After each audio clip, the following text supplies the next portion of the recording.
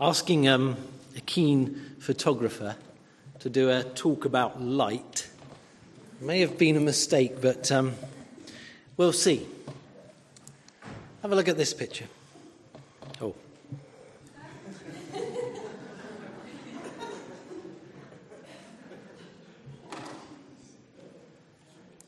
And this one. Not one of my best shots there. That's the same picture. Same picture. What's the difference? Light. Light. What an amazing thing. It's actually where we begin. On the very first day of creation, God says, "Let there be light." And look at how John starts his book. If you'd like to turn in these Bibles to page 1063.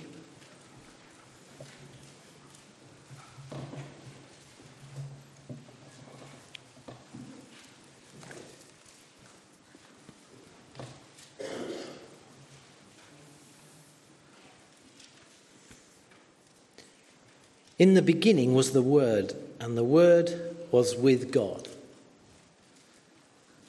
And the Word was God.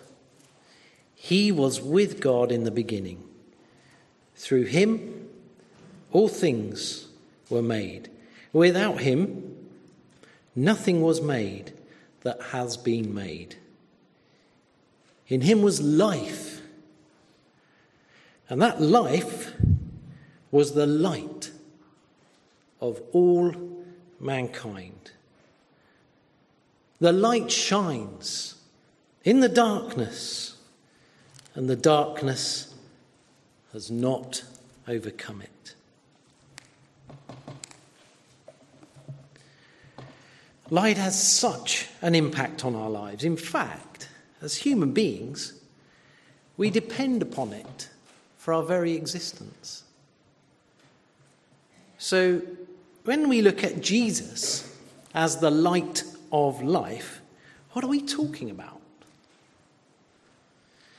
This first section of John reveals it to us. Jesus is the light that shows people God.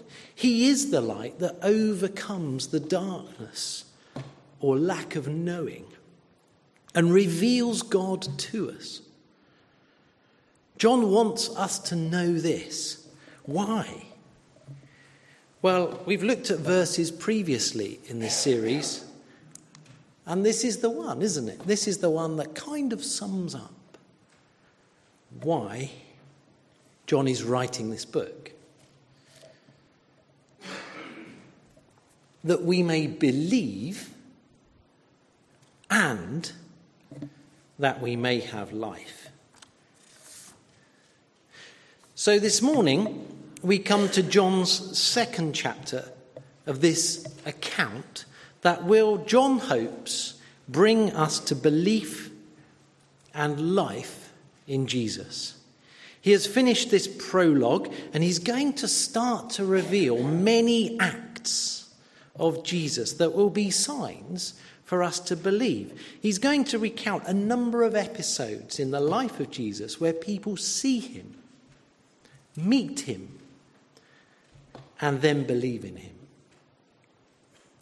We'll look at two of these this morning from John chapter 2.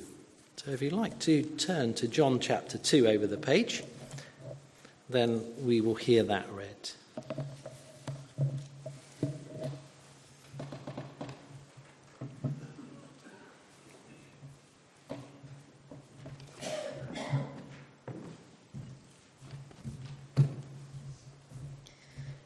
On the third day, a wedding took place at Cana in Galilee. Jesus' mother was there, and Jesus and his disciples had also been invited to the wedding. When the wine was gone, Jesus' mother said to him, "They have no more wine." "Woman, why do you involve me?" Jesus replied. My hour has not yet come." His mother said to the servants, "Do whatever he tells you." Nearby stood 6 stone water jars, the kind used by the Jews for ceremonial washing, each holding from 80 to 120 litres. Jesus said to the servants, "Fill the jars with water." So they filled them to the brim. Then he told them, "Now draw some out and take it to the master of the banquet." They did so, and the master of the banquet tasted the water that had been turned into wine.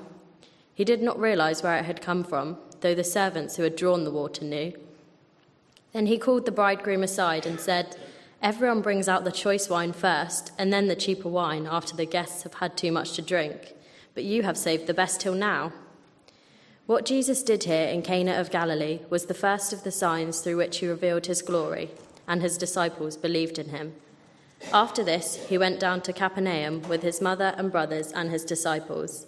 There they stayed for a few days. When it was almost time for the Jewish Passover, Jesus went up to Jerusalem.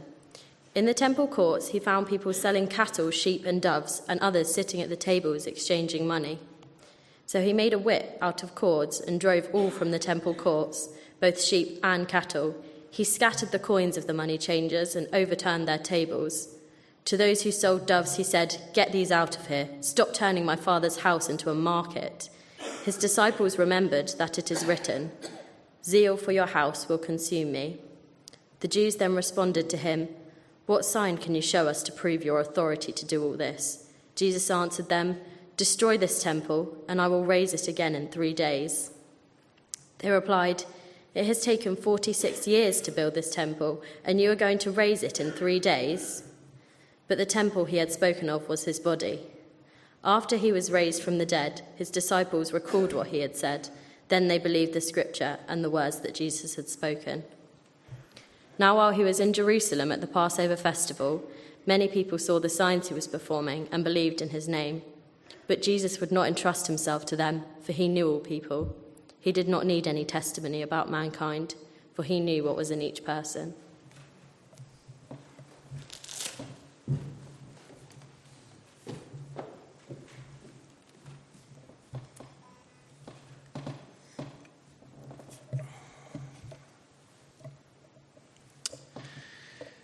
So, here we see Jesus acting in the community.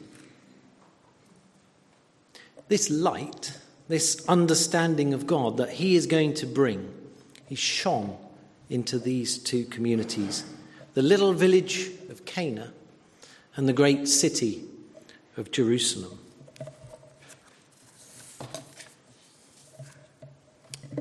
Look at these 2 lights.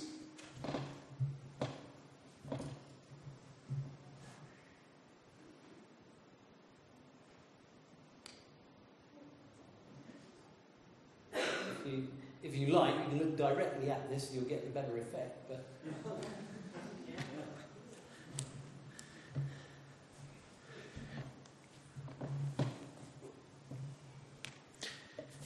the candle offers a warm, kind, gentle glow. It certainly overcomes darkness around it. It shines enough light for us to see clearly if there is darkness. It could almost be called an attractive light. We're happy to look at it, watch it. And that's similar to this first account, the wedding. Jesus is part of this community in Cana. He most likely, along with the rest of the small village, is invited to this week-long celebration. He's there. He's among family, friends, and in fact those who are checking him out to see whether he might be the Christ, the Messiah. That's his disciples. He does an amazing thing. He turns water into wine. There's no mistaking that. Those of us that have tasted water and wine will know they're not readily confused. And this is not just any wine either, it's the best. And although Jesus performed this miracle, he did not act alone. The video clip showed it very, very well there. Notice the involvement of others. It required quite a large measure of belief and obedience on the part of the servants. But the result was that the glory of Jesus, the glory of God, was revealed. And we see at the end of the account that the disciples, as a result, put their faith in him. And this was Jesus giving out a light similar to the candle, I think. Approachable, enjoyable, comfortable even, but still giving out light nonetheless. And this sort of light can burn for a long, long time, slowly consuming fuel and giving off a consistent light to see by.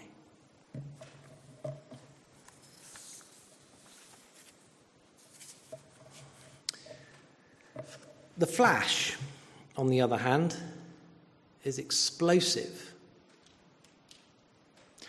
Perhaps a bit like the match that lights the candle. It is fast, quick to disappear, but it does a crucial job. In photography, the flash is used to deliver light to make an image. And without that flash, there would often be just darkness, nothing to see. But that flash can be blinding. It can be uncomfortable. It can actually be overpowering. And it can surprise us. And so it is with Jesus in this account at the temple in Jerusalem. Jesus is a Jew. He's part of the Jewish community. And he's part of a community of people that visit the temple. And what they go there for is to worship. They go to serve. Their act of service is to worship. Now, this is a much wider community than at Cana. And there will be people from all over Israel. Jesus has probably walked around 70, 80 miles to go from Cana to Capernaum to Jerusalem. As well as that, there will be people coming in from outside of Israel who also recognise God and what he's done in this nation. And they will want to worship too. And the Bible often refers to them as Gentiles. It simply means non-Jewish. But if you were in that position, you were only allowed so far into the temple, into those outer courts. So you may have travelled a long way and come to worship God. And what would you find in this outer area? Well, you would be required to offer some sacrifices, correct sacrifices. And for this there was a charge, quite a considerable one, because your money and your animals would not be acceptable. So a rather noisy rip-off market has been set up in the temple court, right in the part where many were supposed to pray and worship God. So Jesus is infuriated by this, and he drives out the profiteers with a clear public showing of light, bringing understanding of what is important to God, shining light on that situation instantly and exposing the greed of the authorities.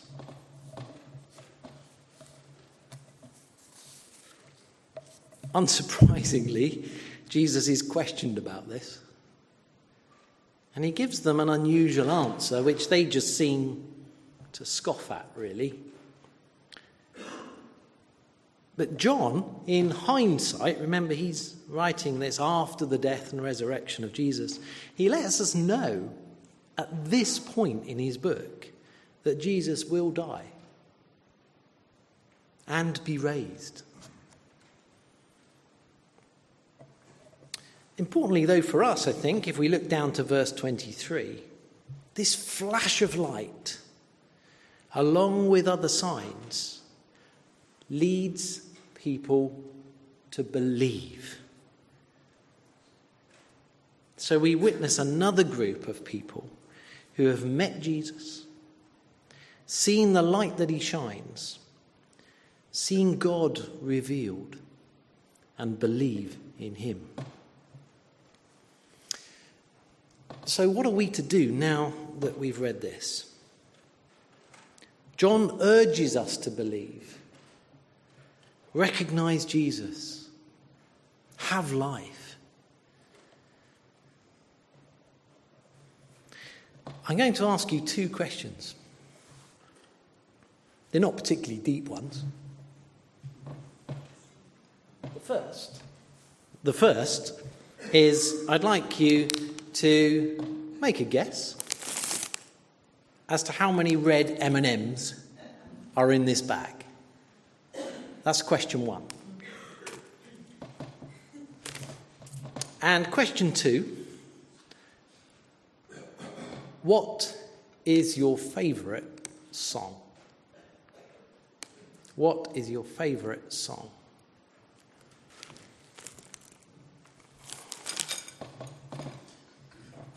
Would anyone like to count red M&Ms? You can eat some.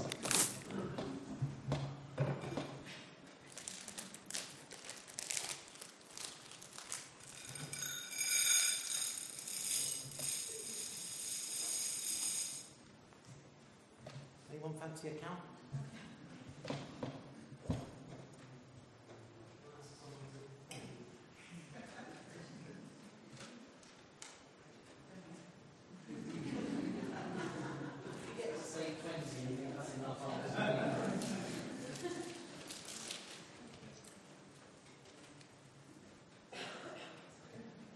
Hopefully you've had long enough to think of your favourite song by now. I know I'd need a long time for that. 40? Anyone get 40? Yes? Okay, a few people did. Okay. If you'd like to pass those around, if anyone would like some, that's fine. Well done. Now then.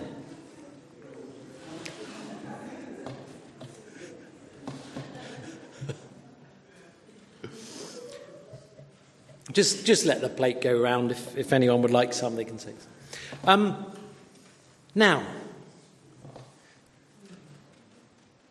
two questions. How many red M&Ms in a packet? We can sit down and work that out, can't we? Favourite song? Well, you've got a right answer. But quite possibly, not many other people share that same answer. And I can't come up to you and say, hold on, that's not your favourite song. But I can come up to you and if you've said 38 and there's 40, it's like tough. That's wrong, actually. There are 40. What category of belief does Jesus fall into then? Can we, like the favourite song, have many correct answers to who and what will reveal God? Well, John, in his book, doesn't really seem to leave that open as a possibility for us. John records Jesus as being there at the beginning of creation, one with the Father God, coming as the light of life for men, all mankind. And in chapter 6 and verse 14, he records Jesus as saying, "No one comes to the Father except through me." So if we in any way accept John's writing, then we have to accept Jesus as the only way to God and to life. More like the number of sweets in the packet rather than the song. There is a correct answer. And John says, Jesus is it.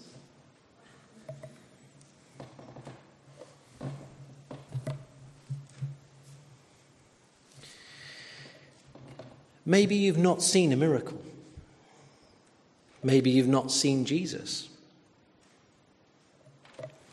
Well, can I encourage you to take one of these? It's a very simple booklet that you can start and use over 7 days. See what happens.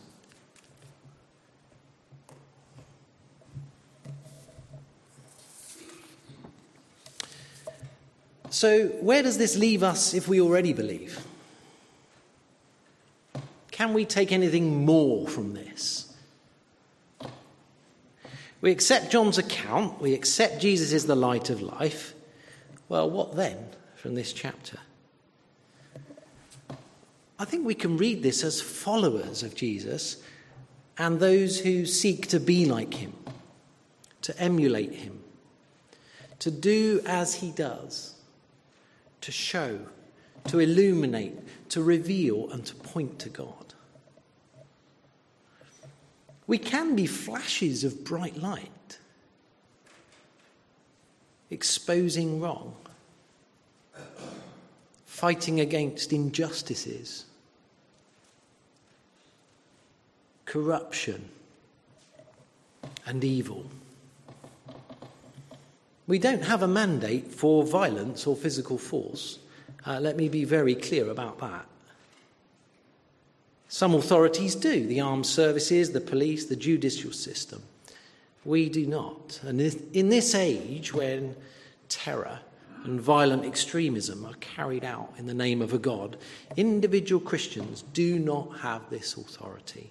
Jesus does not call us to this.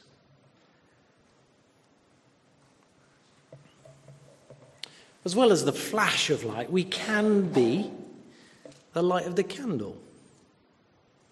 Constant, warm, attractive, revealing God as we act, speak, and live out lives of faith in the presence of those who have yet to see Jesus for who he is. I think that last bit is key here. In the presence of those yet to meet Jesus.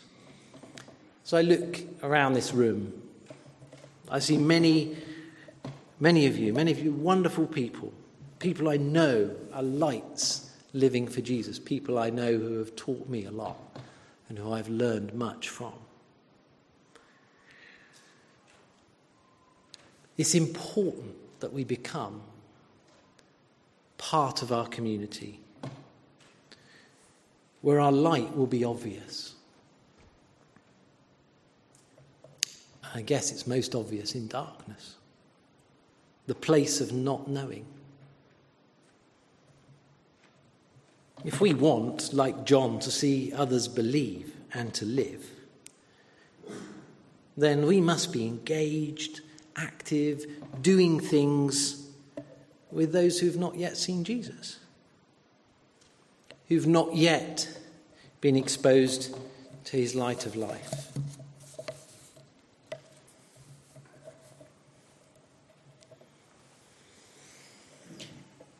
If you're sitting in a dark room with no windows, you can't see any of the objects in the room. And even though the objects are there, you aren't aware of them because you're in darkness. However, if someone turns on the light, the things previously hidden are now obvious. Whatever we do, let us not get angry at people in spiritual darkness for not being able to see what is obvious to us. Instead, let us bring them some spiritual light.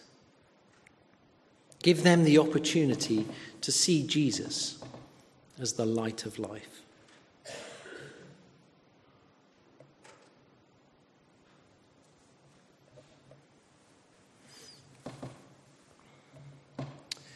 We're going to have a time of response. And if you would like a small token to jog your memory, up here there is a candle, and you can take a match as well. At some point, not now, you might like to strike the match, light the candle and pray. Ask God to speak to you about the light of life.